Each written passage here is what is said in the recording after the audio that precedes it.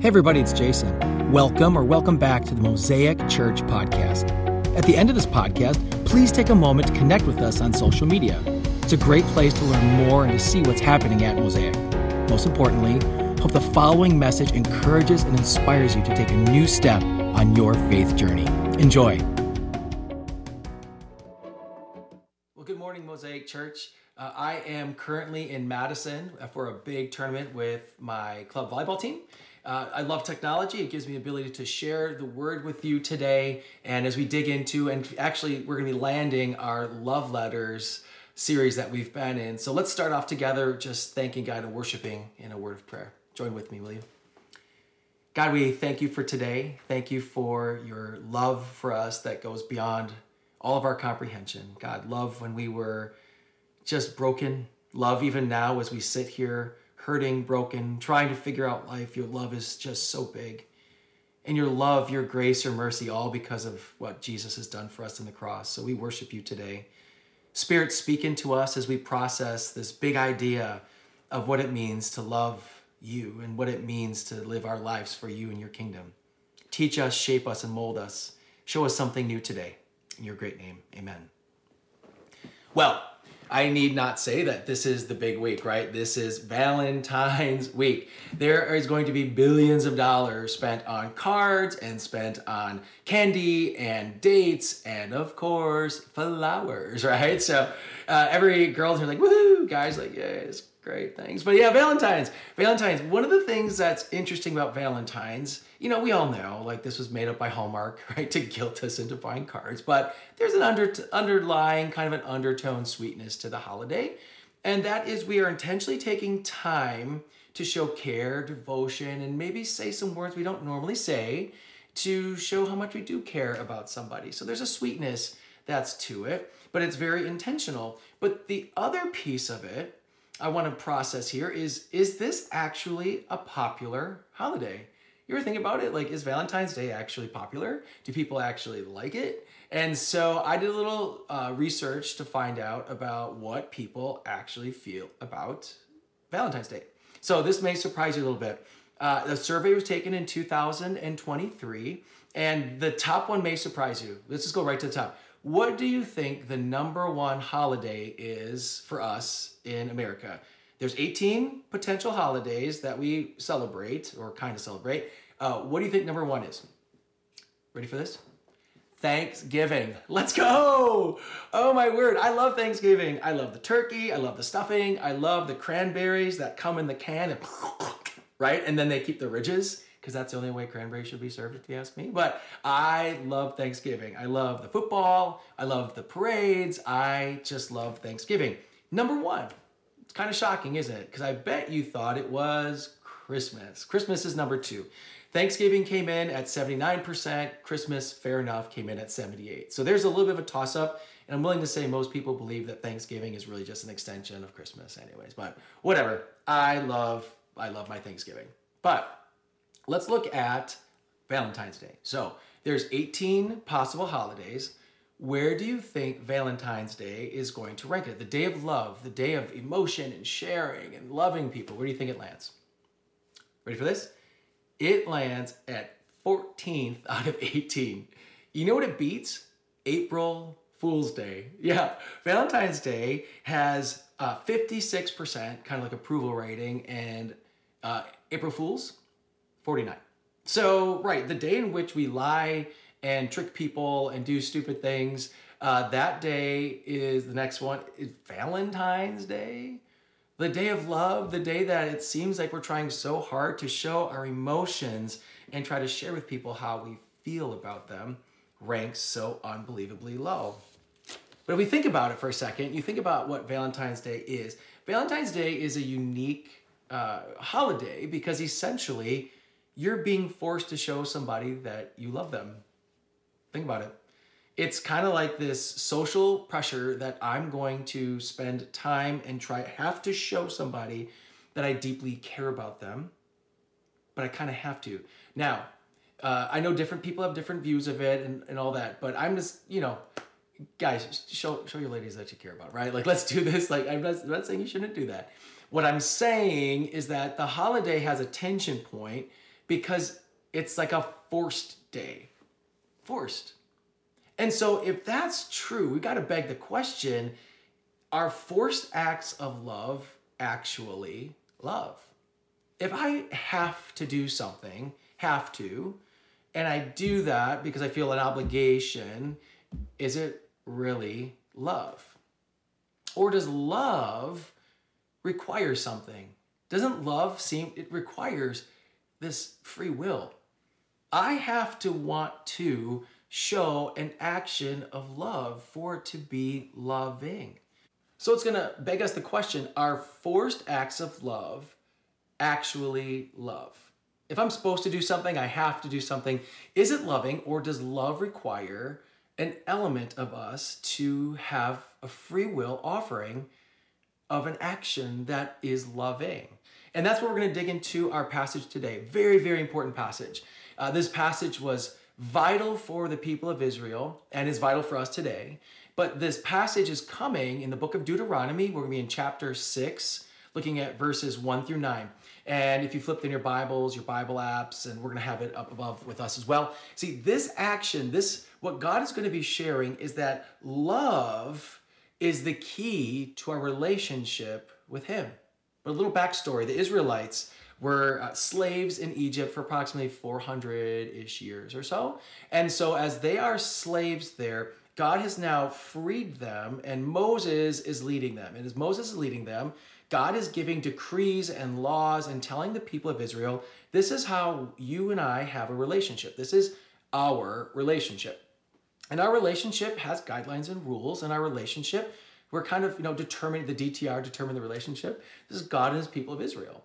And so as He's building this relationship with them, He's explaining to them what it means to follow Him and what it means to be in a loving relationship with Him. And so we're going to dig into our passage here, Deuteronomy 6, 1 through 9. I'm going to read through it. Feel free to read through as well. Deuteronomy 6, 1 through 9. These are the commands, decrees, and laws the Lord your God directed me, this is Moses speaking, to teach you to observe in the land that you are crossing the Jordan to possess, so that you, your children, and their children after them may fear the Lord your God as long as you live by keeping all His decrees and commands that I give you, and so that you may enjoy a long life. Hear, Israel, and be careful to obey, so that it may go well with you, and that you may increase greatly in a land flowing with milk and honey, just as the Lord, the God of your ancestors, promised you. Verse 4. Hear, O Israel, the Lord your God, the Lord is one. Love the Lord your God with all your heart and with all your soul and with all your strength. These commandments that I give you today are to be on your hearts. Impress them on your children. Talk about them when you sit at home and when you walk along the road, when you lie down and when you get up. Tie them as symbols on your hands and bind them on your foreheads. Write them on the door frames of your houses and on your gates. So this passage starts out pretty intense, and it starts with this. It is vital, you who are hearing this, speaking to that generation, that you are the ones that are telling the generations to come about me. That your job is to teach them to love the Lord their God. It is your job, parents and grandparents and aunts and uncles, that the next generations are going to know me and my decrees and know all of it is going to come through you. Listen to this passage again, verse 2. So that you, your children and their children after them, may fear the Lord your God as long as you live by keeping all His decrees and commands that I give you, and so that you may enjoy long life. Hear, Israel, and be careful to obey, so that it may go well with you, and that you may increase greatly in the land flowing with milk and honey, just as the Lord, the God of your ancestors, promised you. Following God's ways, what we're supposed to be teaching these generations to come, our family, our grandchildren, on and on and on. We are supposed to be teaching them that the way that God offers us life is absolutely fulfilling. That the decrees and the laws of God, both for the Israelites back then and for all of us today, give us and offer us full life. The best life possible. That the God's ways are literally the best ways for us to live. Let's be honest. That's not really what we believe all the time, is it? So why am I making such a big point of this? When we look and see the instructions in the Word, let's just be honest, please, about our faith journeys. When we look at them, we think either one, that's too hard and not obtainable. Two, it's kind of optional, right? Or three, I don't like it. I don't want to do it. It isn't fun. It's making my life boring. Whatever we want to say, we look at the Word of God as this kind of like, maybe I'll do it if I want to work towards that. I don't know. It's kind of meh, if you will, right? To quote Gen Z, it's kind of meh. And they're not seeing this. This is so important. We're not seeing the beautiful Word of God and His ways and His decrees as offering us the fullest life possible. We're not seeing it as offering us the way that God created us to be. He's showing us that this is the best way possible. Now, in the Old Testament, there's tons of things there that were about how Israel was supposed to live when they were moving and a bunch of things that were there. And then Jesus comes and He doesn't say, hey, that doesn't count anymore. He says He fulfills it, which means He's making it all make sense for us. And then in the New Testament, the terms, the kingdom of God, this new term, the kingdom of God, is like He's explaining to us how we live our fullest life. And so this is so important that we see that God's ways are the best possible way for us. So let's take a topic that is just prevalent in our culture right now, our sexuality. Let's talk about our sex lives for a second. As believers, God has made it clear for us in the scriptures that there's a covenant relationship in a marriage, the covenant relationship. That means that we have made a covenant and there's a bind that comes, a binding that happens between this man and this woman and God. So in this relationship that is here, this binding relationship is the sexuality is the culmination of that covenant. It's a beautiful thing that happens in which these two have become one, and that there's a specialness to that and a beautiful thing that God's created for us. God created sex. He created this, and He says, this is how I want you to use this. This is going to be so awesome.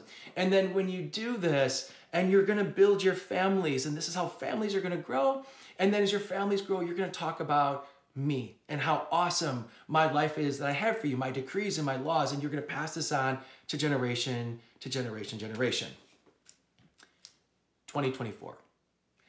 The American Christian church doesn't believe it anymore.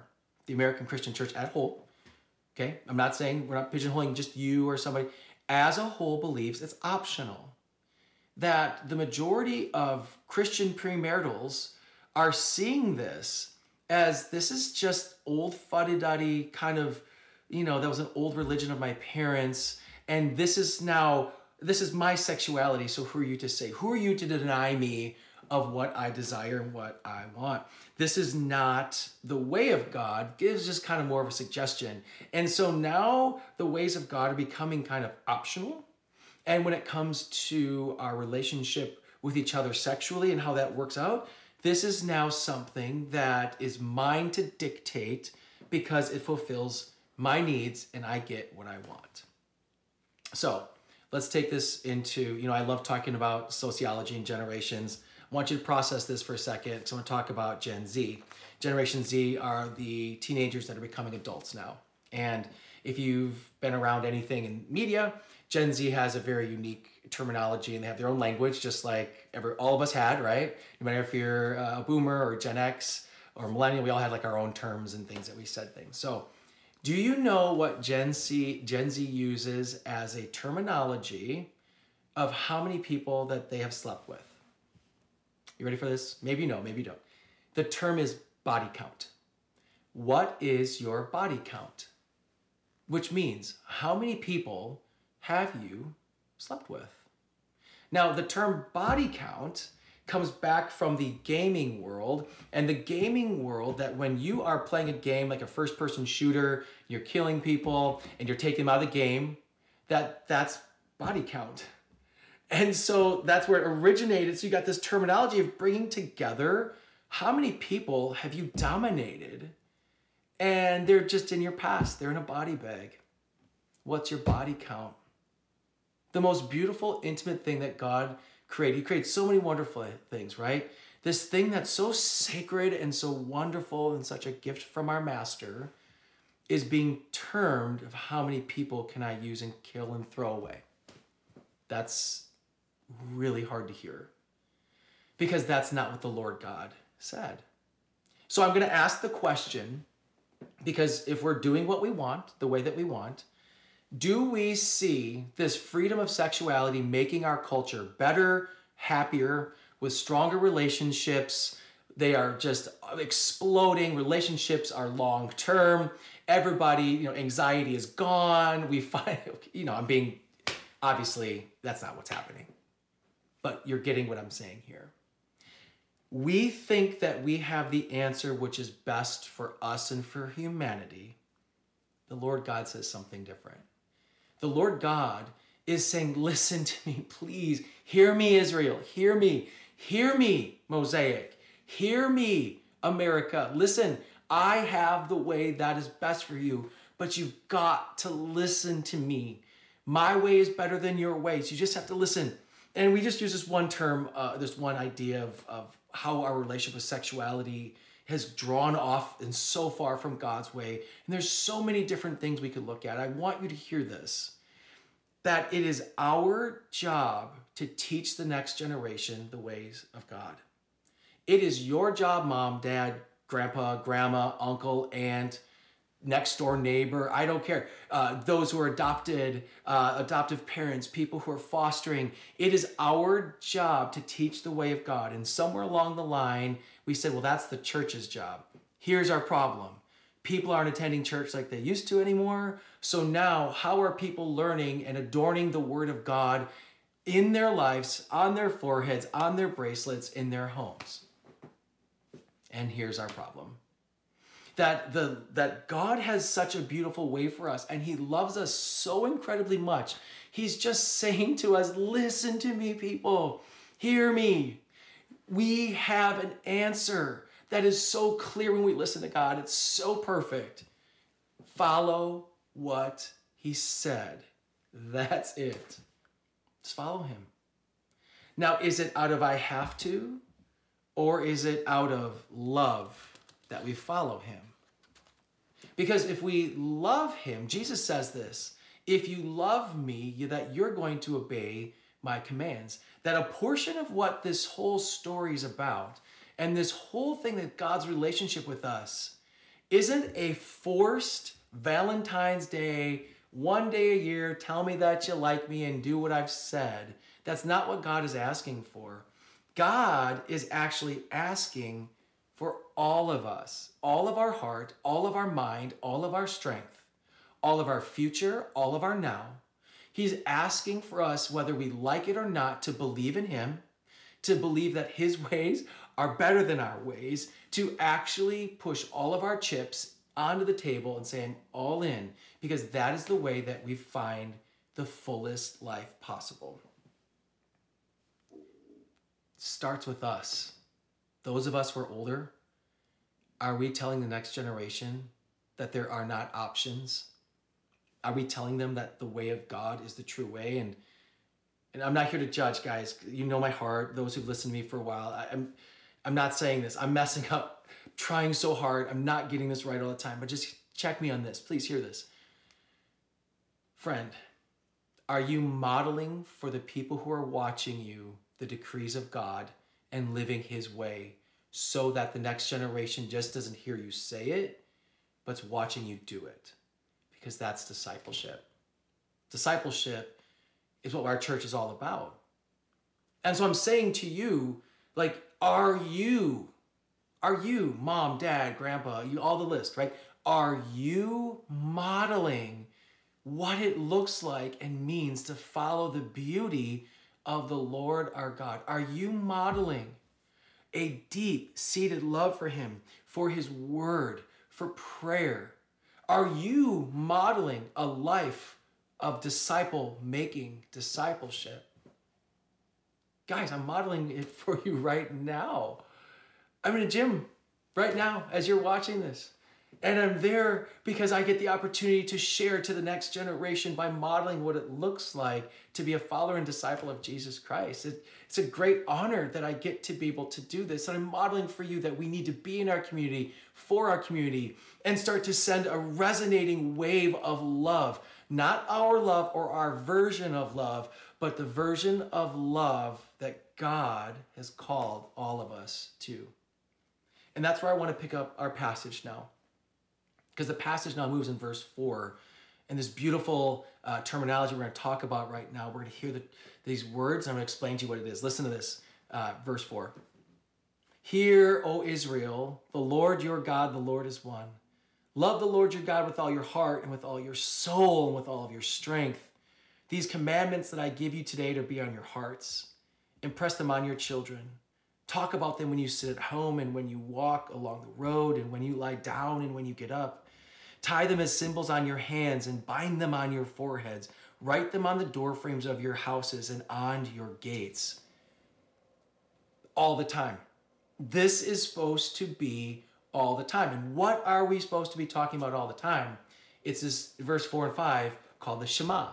The Shema is a Hebrew term which means to listen. So the Shema, this, hear, O Israel, the Lord your God, the Lord is one. Love the Lord your God with all your heart, and with all your soul, and with all your strength.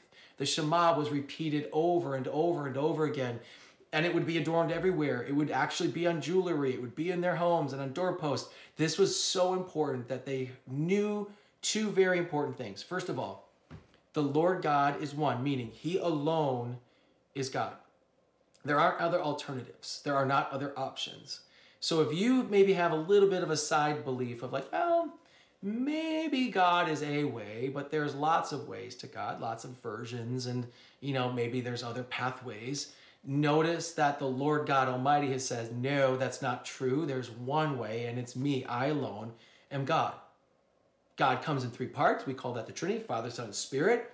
How God manifests himself, Father, Son, and Spirit. But it is God alone. Three persons, one God. I alone am here. So hear me, O Israel. There's just me. That is so important to be repeated to generations to come. So let's go back to our question time.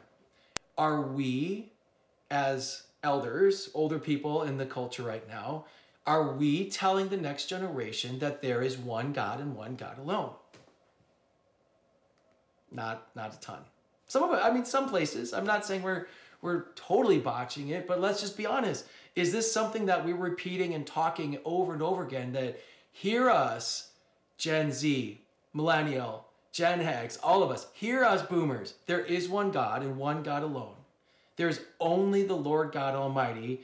And the Shema says this. First of all, there's one. Second of all, this. You need to love this God with everything that you are. Your heart, soul, mind, strength, everything that you are. That our entire being is built on our love for God. And so we are all in for this one God. All in. Our heart is just full of our passion for God. Because out of that passion for God, our love for him, we now obey him. See where we're going with this? If you have a Valentine's Day love for God, a once a year, once in a while, fit it in kind of into my schedule love for God, then there's a huge problem that's going to happen. Your obedience to God, if you obey, is not coming from love. And most likely, if we're a Valentine's Day love for God, I should probably do a little something. It's not our heart, soul, mind, strength. And so obedience is moving to impossible. Because it's our love of him that compels us to go out and to work and love and help and serve and parent and all these roles that we have in our lives. It all comes out of our passionate love for this one God. Notice how that Shema turns into this. Then he says, these commandments I'm going to tell you. Now you do them and keep talking about them over and over again. But it comes from this one God who loves you so very much and is calling you into a loving relationship with him. That's love. And as we look at that type of love, when we ask the question, is our love for God so full and so passionate? You're thinking right now either one, yeah, I'm there, Jay, I hear you. I'm rocking and rolling with it.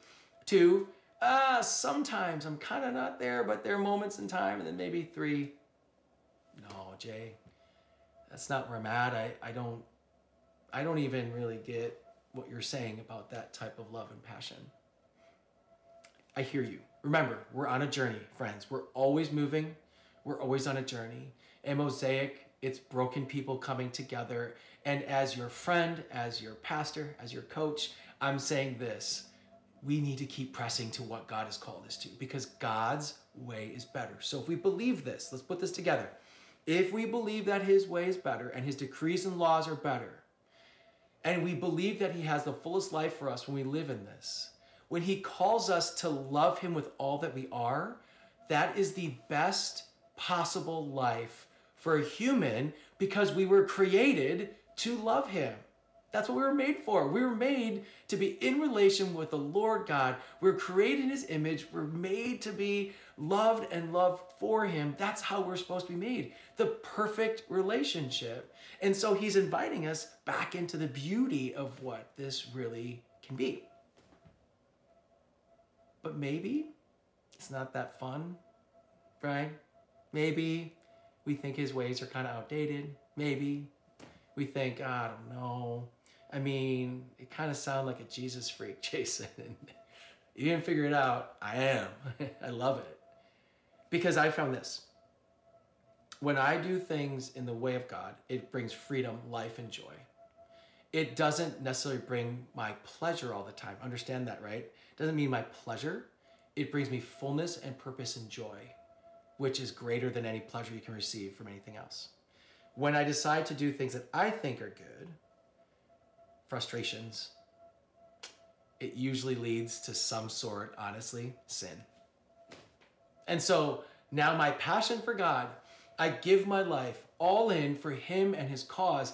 It's not just doing it because it's Valentine's Day type love. It's doing it because I'm in love with him all the time.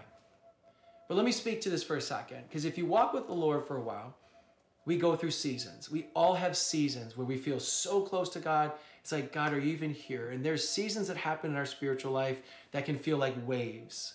Friends, that's normal. There are mountaintops and there are valleys. There are times when we feel his presence so close, it feels like, God, are you hearing me at all? And all of this is a piece of our relationship with him. It's part of it. It's normal, if you will. And so when we have a relationship with him, not saying that you're always like right here all the time. In fact, the longer you're in a relationship with someone, anybody, you start to take that person for granted. As someone who's been married for 30, 40 years, you're like, yeah, it's kind of, like the soft fuzzies have kind of worn off, and you're there in that commitment, and it takes work. It takes work to build a relationship for 30, 40 years. And if you've walked with the Lord for years, it takes work. It takes work to keep growing that relationship with him and to keep pressing forward. It takes work. Any good relationship does. And to love the Lord of the God with all that we are takes work, and it takes obedience. It takes a heart that's all in. You ever hear that term before? You ever hear that term? Like someone says, his heart's not really in it, right? Especially, I'm a sports guy, and if you look at the different ESPN or all the columnists and the analysts, and they'll talk about an athlete who just doesn't seem to like really be into what's happening. They'll say, man, his heart just isn't in it. It doesn't seem like he really wants to, go there, be there, whatever it would be. Or you see actions that they're doing. You're like, man, why would you do that as an athlete? Getting paid millions of dollars, and this is how you're reacting. There's something that happened a little bit ago. I'm an NBA fan, like the NBA. There's a player who was a first pick, number one pick overall, Ben Simmons. Ben Simmons was known for not really caring, kind of just going through the motions. And there was a famous video that came out where he was in practice, and what appears to be a phone in his pocket. Seems to be a phone in his pocket when he went through practice. And this is the whole thing. He was giving such little effort in this practice that his phone wouldn't even fall out of his pocket. Now, if you look at NBA players play, they are moving and they're sliding and running and jumping and all that. Like, there's no way I'm not going to play pickup basketball with my phone in my pocket. But here he is at an NBA practice, and he's just kind of like, meh, it's kind of whatever. That is not what we want to see as fans. As fans, I want to see my stars all in. Man, I paid how many dollars to get into this, and they're kind of just walking through the motions. And I've got all my gear on, and some of the people like paint their faces. I don't do that. But, you're all in, like you're a super fan. You want to see that the people that you've come to watch play have the same passion that you do and that they're all in. Like, it's not inspiring to see that person who just doesn't really care. So how does our spiritual life become that? I just don't really care. God's looking for fans. He's looking for us who are there, who are ready to work, who are ready to be in this relationship with him and just love him with all that we are. That love, our work and our obedience flows out of love, but we can't start with work first. It starts with love. The Shema is so clear. Love him. All he wants us to do is love him with all that we are. That is a special kind of love. You know how much he loves us? Sent his son, came to die for us, gave his eternal life. He has made a way for us to have a relationship with him. His love is overflowing with us. It should be so easy to love him back, but why isn't it? It's because it begins with our hearts. Everything begins with our hearts. What's most important to you holds your heart. So this morning I'm asking you, what's most important to you? What's holding your heart and gripping your heart right now? Is it your job, your children? Is it your future? Is it the Lord? Is it your relationship with him? Is it the passion to live on mission for him? What is gripping your heart that there's so much of you in this that your life is consumed by? What holds your heart? What do you love most? Friends, today, let's not have a Valentine's Day love with God anymore. Let's have a 365. Yeah, we can celebrate that one day. And Sunday morning, Sunday gatherings, these is a great celebration. But are we loving him with all that we are Monday through Saturday as well? Are we going all in? Are we pushing in our chips? Are we saying, God, you're the most important thing in the entire world to me, and I will speak your name from generations to come. I will model, I will show, I will love, and my children's children will know the greatness of the Lord God Almighty.